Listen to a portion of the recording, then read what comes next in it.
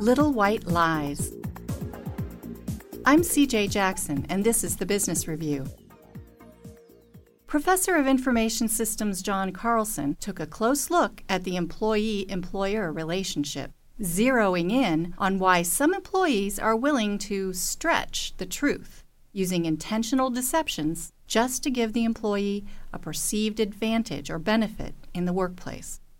These are not white lies. These are not casual, impromptu, behaviors. These are intentional, strategic acts that are designed to help the employee. Something called impression management, which is how a subordinate interacts with their supervisor and tries to influence the supervisor's opinion of them. And it doesn't have to be deceptive. There are completely honest ways to manage impressions.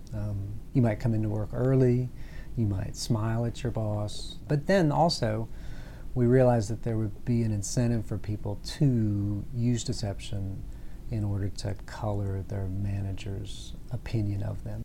For example, lying about finishing an assignment to avoid immediate repercussions may eventually catch up to an employee, Carlson says. Your thought might be that the employees are really clever and this is a smart thing to do and they're going to get away with it. But we found that that's just not the case, that for the most part the employers recognize it, they know which employees engage in this, and they rate their quality of relationship with those employees that do this worse. So it's backfiring.